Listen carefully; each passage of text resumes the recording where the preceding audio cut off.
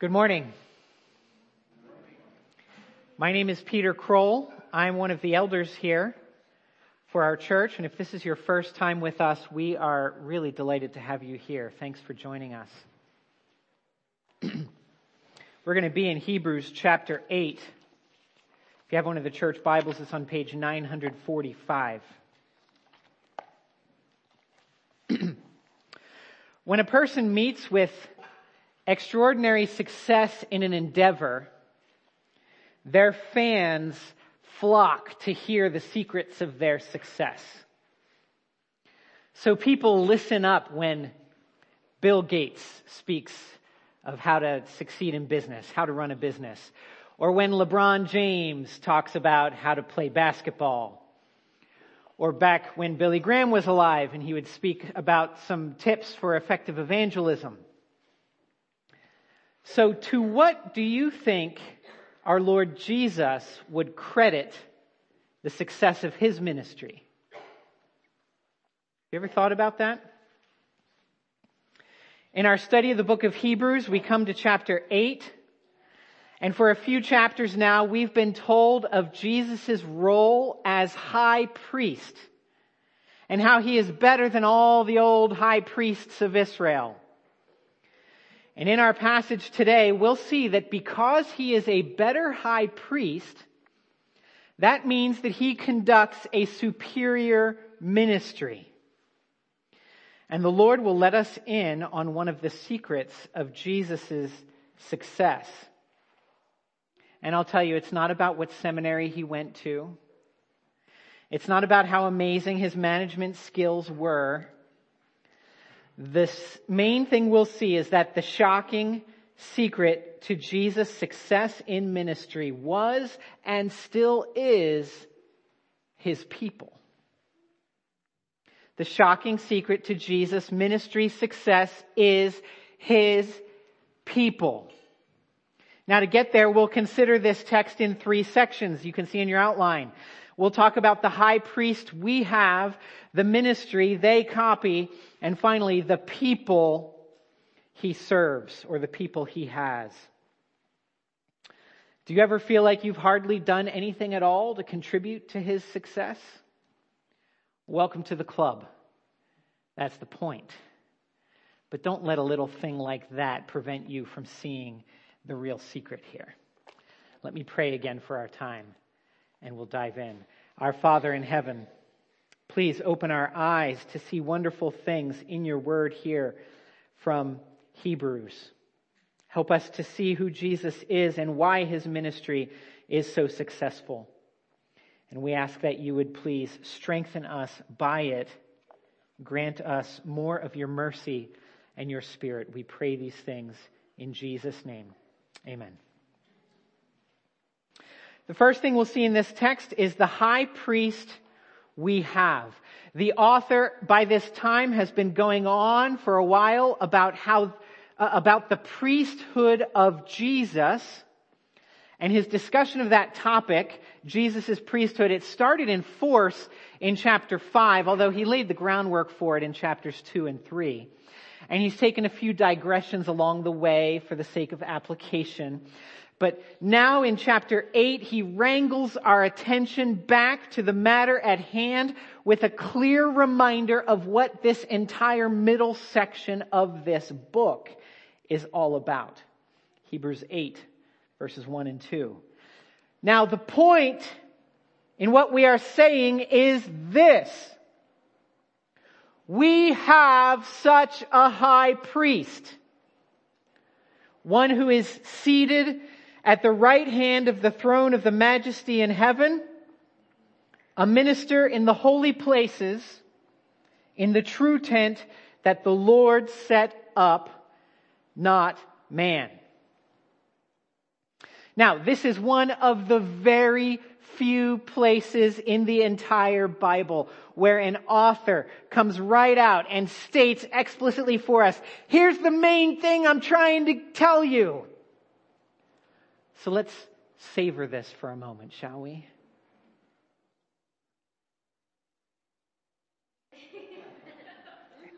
There it is. Here's the main thing.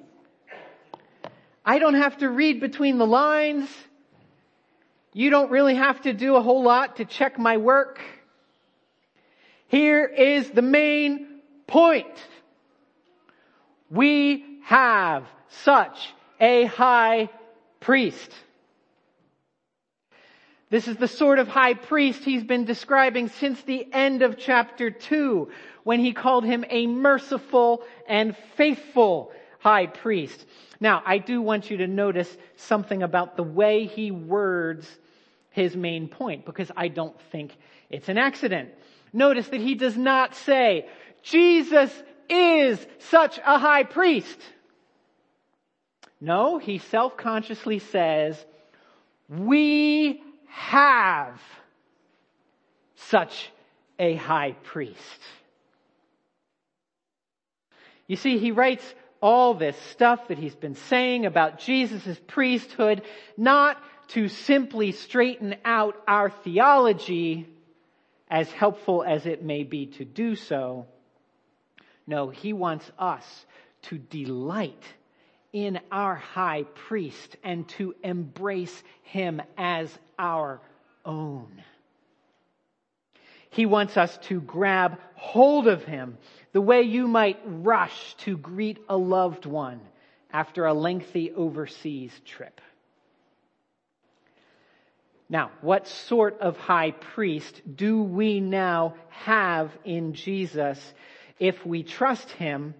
Well, he says 3 things. The end of verse 1. He is seated at the right hand of the throne of the majesty in heaven. So he wants you to remember, this guy Jesus, he's not only a priest, he's also a king.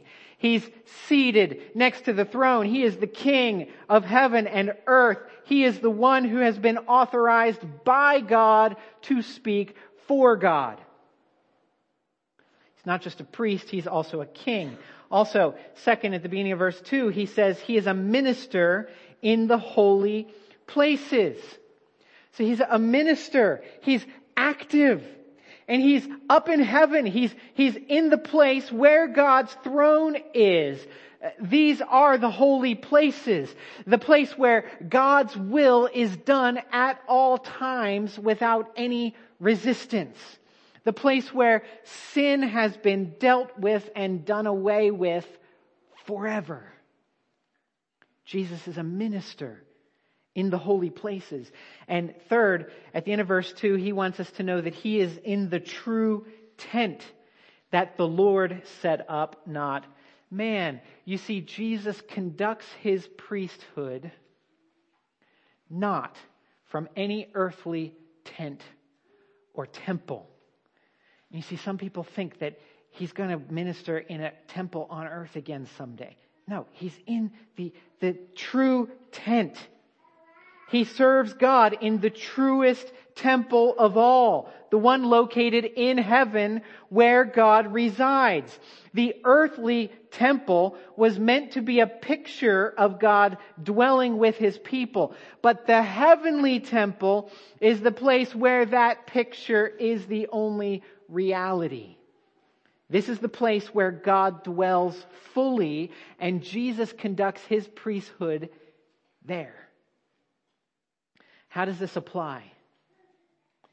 This high priest that we have. Well, do you ever wish Jesus were still on earth? Do you ever wish that you could see him and touch him? Hear his voice encouraging you through your trials? That sure would be wonderful. But Hebrews tells us that what we actually have is something even better. We have a high priest who is not here because he's busy doing what he does out there in God's heaven of heavens. He is in the place where everything works as it's supposed to work.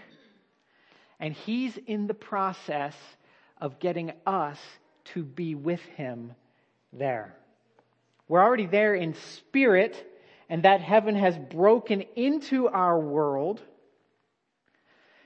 Jesus is there on our behalf, and we'll join him there just as soon as he's finished with us here. And consider all the other priests a person could have. Consider the high priests of other religions, those who claim to help people get close to God. But can they really, if they're not already there? Consider the high priests of secularism, the academics and the experts who tell us everything we ought to think, say, and do. But they don't reside in the place where everything already functions the way it ought to. And consider the high priests of media and big tech, those who see it as their duty to humanity to decide which information ought to be censored as misinformation and which may be permitted to pass along to the masses. Well, what do any of these priests really have to offer? Maybe a sense of belonging, perhaps an illusion of self-respect or self-fulfillment, but none of them, not one of them, can offer us a seat in the heavenly, holy places at the right hand of the Almighty God. Friends, the priest who serves God in heaven, the one who rules all things and whose ministry is more effective than any other, that priest has been tremendously successful at what he does. And that priest is the one that you have if you simply rely on him to get you through. That priest, our high priest, is the real deal. His ministry is so successful that the best any other priest can do is just try and copy him. That's where the author goes next. Let's talk about the ministry they copy, verses 3 through 6. For every high priest is appointed to offer gifts and sacrifices. Thus it is necessary for this priest also to have something to offer. Now, if he were on earth, he would not be a priest at all, since there are priests who offer gifts according to the law. They serve a copy and shadow of the heavenly things. For when Moses was about to erect the tent, he was instructed by God, saying, "See that you make everything according to the pattern that was shown you on the mountain." But as it is, Christ has obtained a ministry that is as much more excellent than the old, as the covenant he mediates is better, since it is enacted on better promises. Now, the author here looks in particular at the Jewish priests in Jerusalem, and he explains that they are little more than copycats. All they can do is copy what they've seen Jesus do. He talks about the copy and shadow that they serve in verse 5. He starts out in verse 3 by pointing out a similarity between Jesus the priest and the Jewish priest. Verse 3, both of them must offer gifts and sacrifices. That's one of the main things a priest does. He knows the protocol for how sins can be forgiven. And so, as in Jerusalem's temple, so also in heaven's temple, sacrifices must be offered. And here he just plants that idea. He'll come back to it in detail in chapters 9 and 10. This idea of the sacrifice that Jesus offers. Because in verse 4 here, he gets to what he wants to focus on here, which is that if Jesus had stayed on earth, he wouldn't be a priest at all. This is one reason why his ascension to heaven 40 days after his resurrection was so important. He had to get on to his priestly duties that God the Father had assigned for him to do. But why couldn't Jesus have been a priest if he were on earth? In the previous chapter we saw last week, chapter 7, verse 14, the author already explained that Jesus was from the wrong tribe among Israel's tribes. He was descended from the Jewish tribe of Judah, the tribe to which the kings belonged, but it was not the tribe to which the priests belonged. That's sort of a reason why he couldn't be a priest on earth, but that doesn't fully explain it. What the author's getting at here in chapter 8 is in verse 5. Those earthly priests from the tribe of Levi, they serve a copy and a shadow of the heavenly things. And it was for that reason that Jesus could never have joined their ranks. Let me put it this way. Let's say we're going to start a new ministry at our church. Grace Fellowship Church, we're going to start a ministry of Elvis impersonation. Okay? That's right. We're going to recruit and train a troupe of Elvis impersonators. Lonnie Dobbinspec can get it started for us. Okay? Thank you, Lonnie. She's already figured out a way for us to memorize Bible verses to the tune of "Love me tender, love me sweet." Okay, so she'll get this started. We've now got this troupe of Elvis impersonators. And just picture, what would we do if Elvis himself showed up? It's not that far-fetched, really. All you have to do is rearrange the letters in the name Elvis and you get lives.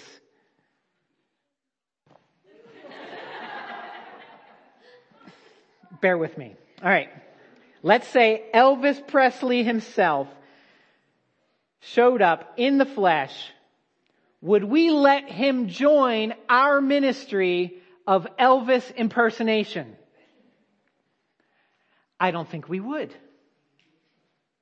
Because first of all, he would show all of us up, right? And second, it would turn the whole thing into a mockery.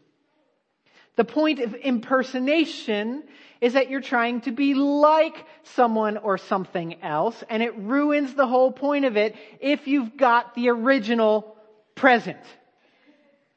You can't impersonate yourself. That's what Hebrews is saying here in verses 4 and 5. The tabernacle built by Moses was only a copy, an impersonation of the heavenly tent. Even the book of Exodus recognizes this fact. In verse 6, the author quotes from Exodus 25, verse 40, where Moses, up on top of Mount Sinai, was given a vision into heaven, and he was told to take careful notes about what he saw so that the Jewish tabernacle would be an accurate copy. Now, because Jesus' ministry in heaven is the real deal in the real temple, of which all priestly ministry on earth is but a copy, verse 6 says that the ministry of Jesus Christ is more excellent. You see, when you do the real thing in the real place for it, that will be more excellent than doing a copy of it in a copycat place.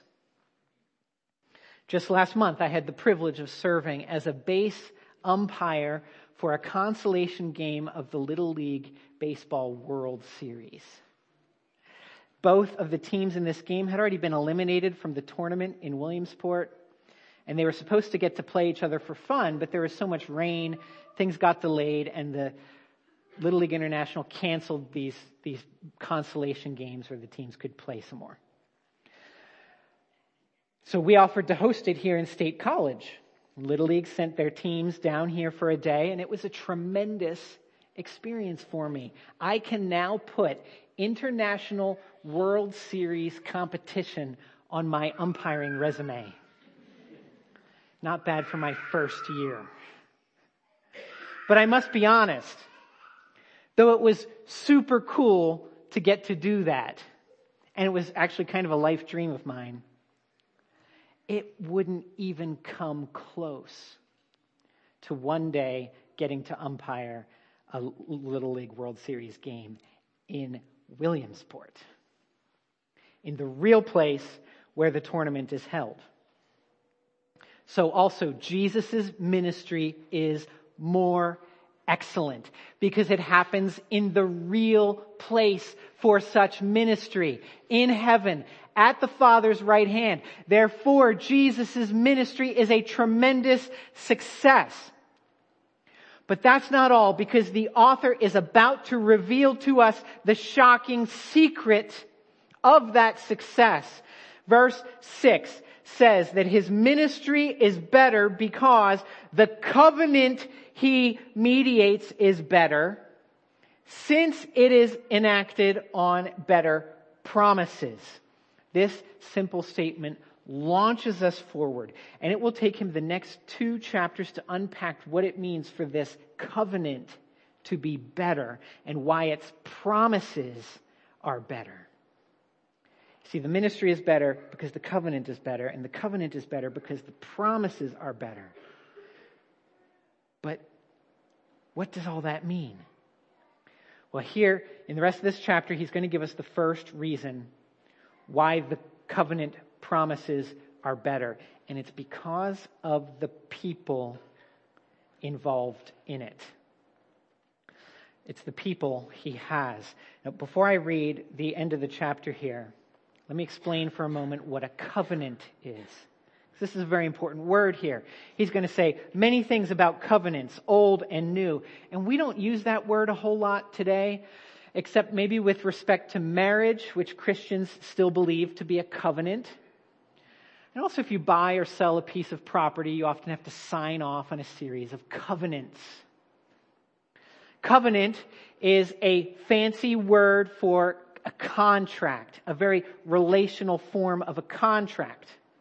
A covenant is a legally binding agreement between 2 parties where each party has certain responsibilities spelled out for them, and there are benefits for keeping the contract, and there are consequences for breaking it. So God had a contract with the people of Israel established at Mount Sinai when Moses delivered God's teachings to the people. But Jesus has now initiated a new contract, a new covenant with his people. So with that understanding of covenant, think contract. You're ready for the rest of the chapter. Let me read verses 7 through 13. For if that first covenant had been faultless, there would have been no occasion to look for a second. For he finds fault with them when he says, "Behold, the days are coming, declares the Lord, when I will establish a new covenant with the house of Israel and with the house of Judah, not like the covenant that I made with their fathers on the day when I took them by the hand to bring them out of the land of Egypt. For they did not continue in my covenant, and so I showed no concern for them, declares the Lord.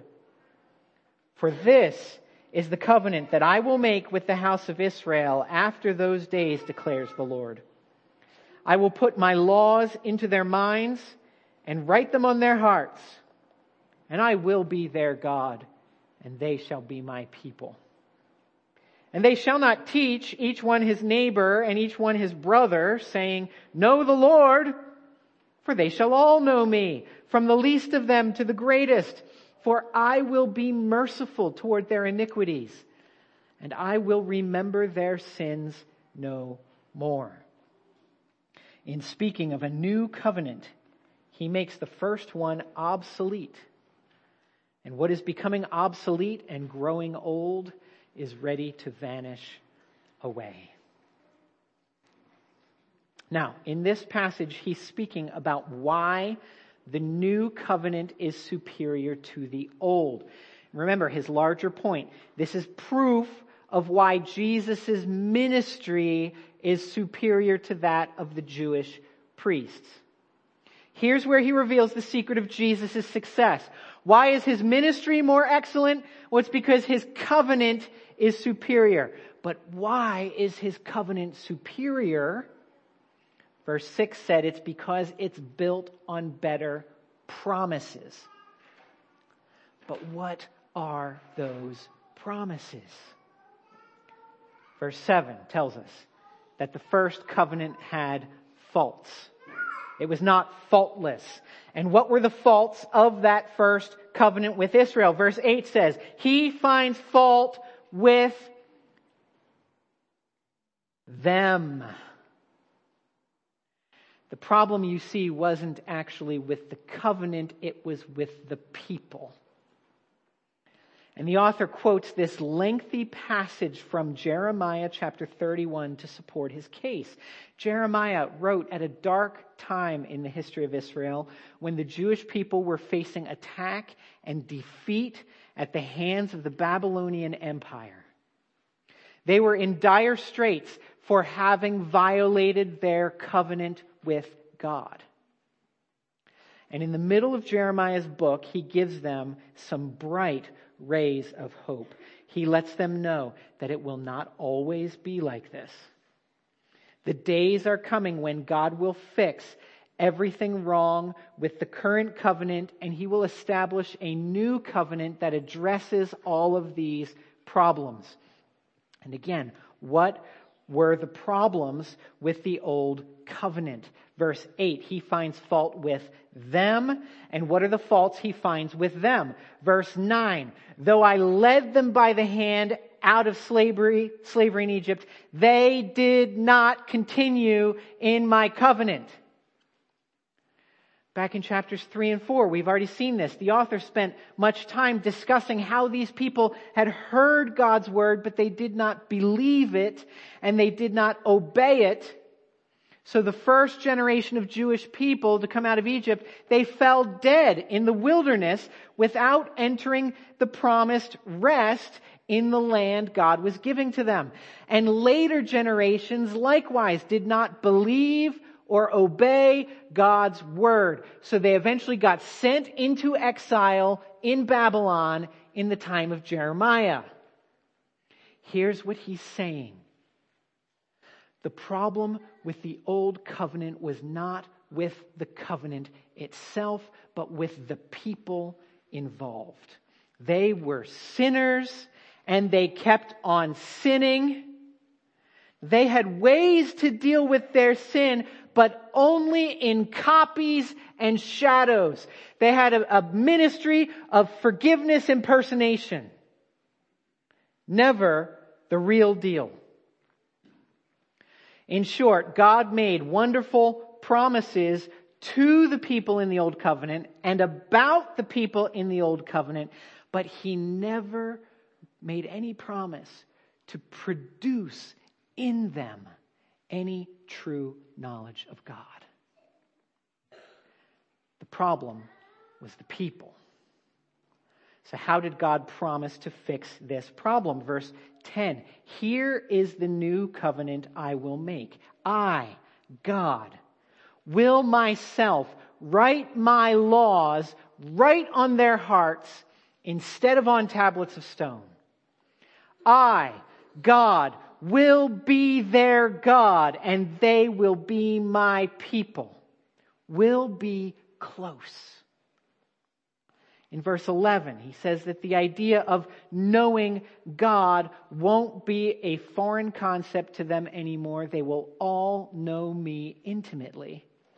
In verse 12, he says, I won't just remind them of their sins every time they bring an animal sacrifice. This time I will actually forgive their sins. I will not hold their sin against them ever again. So do you see what is the secret to Jesus' success? His ministry is better because his covenant is better. And his covenant is better because his promises are better. And the promises are better because he promises to make the people better. Isn't that crazy? It's not that the new people, the people of the new covenant, sin any less than the old people did. It's not that the new people are innately good and righteous in a way that the old people weren't. No, the difference between God's old people and God's new people is simply that the new people have a promise. That promise is that God will make His new people into the kind of people He expects them to be. That promise was never in place in the Old Covenant. And that's why this new covenant is, verse 6, enacted on better promises. And friends, this is really great news. Jesus' ministry does not depend on the quality of the people in His covenant. He makes them into the sort of people He could never neglect. He makes them His own concern. So their failures have been paid for and won't ever be held against them. You see, the shocking secret to Jesus' ministry success is His people. His forgiven people whom He has drawn closely to Himself. If you do not yet trust or follow Jesus, could you please tell me where else you have found any God like this God? A God who requires His people to be a certain sort of people, and then who Himself promises to make them into that sort of people. This is His incredible mercy. We call it His amazing grace. And those of you who do follow Jesus and who love Him with an incorruptible love, please know that you are not pleasing to God because you are spiritually mature. You are spiritually mature because you are pleasing to God. Do not get that backwards. Friends, this is the sort of high priest we have in Jesus Christ. Without Him, it's up to you to find God and get your sins forgiven. And that will not end well for anyone who rejects Him. But with Him, you now know God. He is your God and you are His precious child.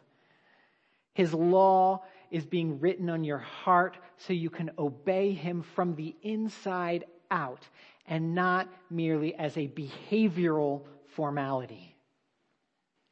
Jesus' ministry is far more excellent than that of anyone else. His ministry is superior to the old Jewish system, and it remains superior to the modern secular humanist system. And the shocking secret to His ministry success is His people. The people whom He serves. The people whom He has brought close to God the Father. The people whom He is making into the very sort of people He wants them to be. Is this Jesus your Lord and Master?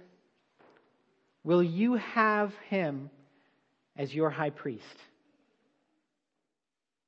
Let's pray.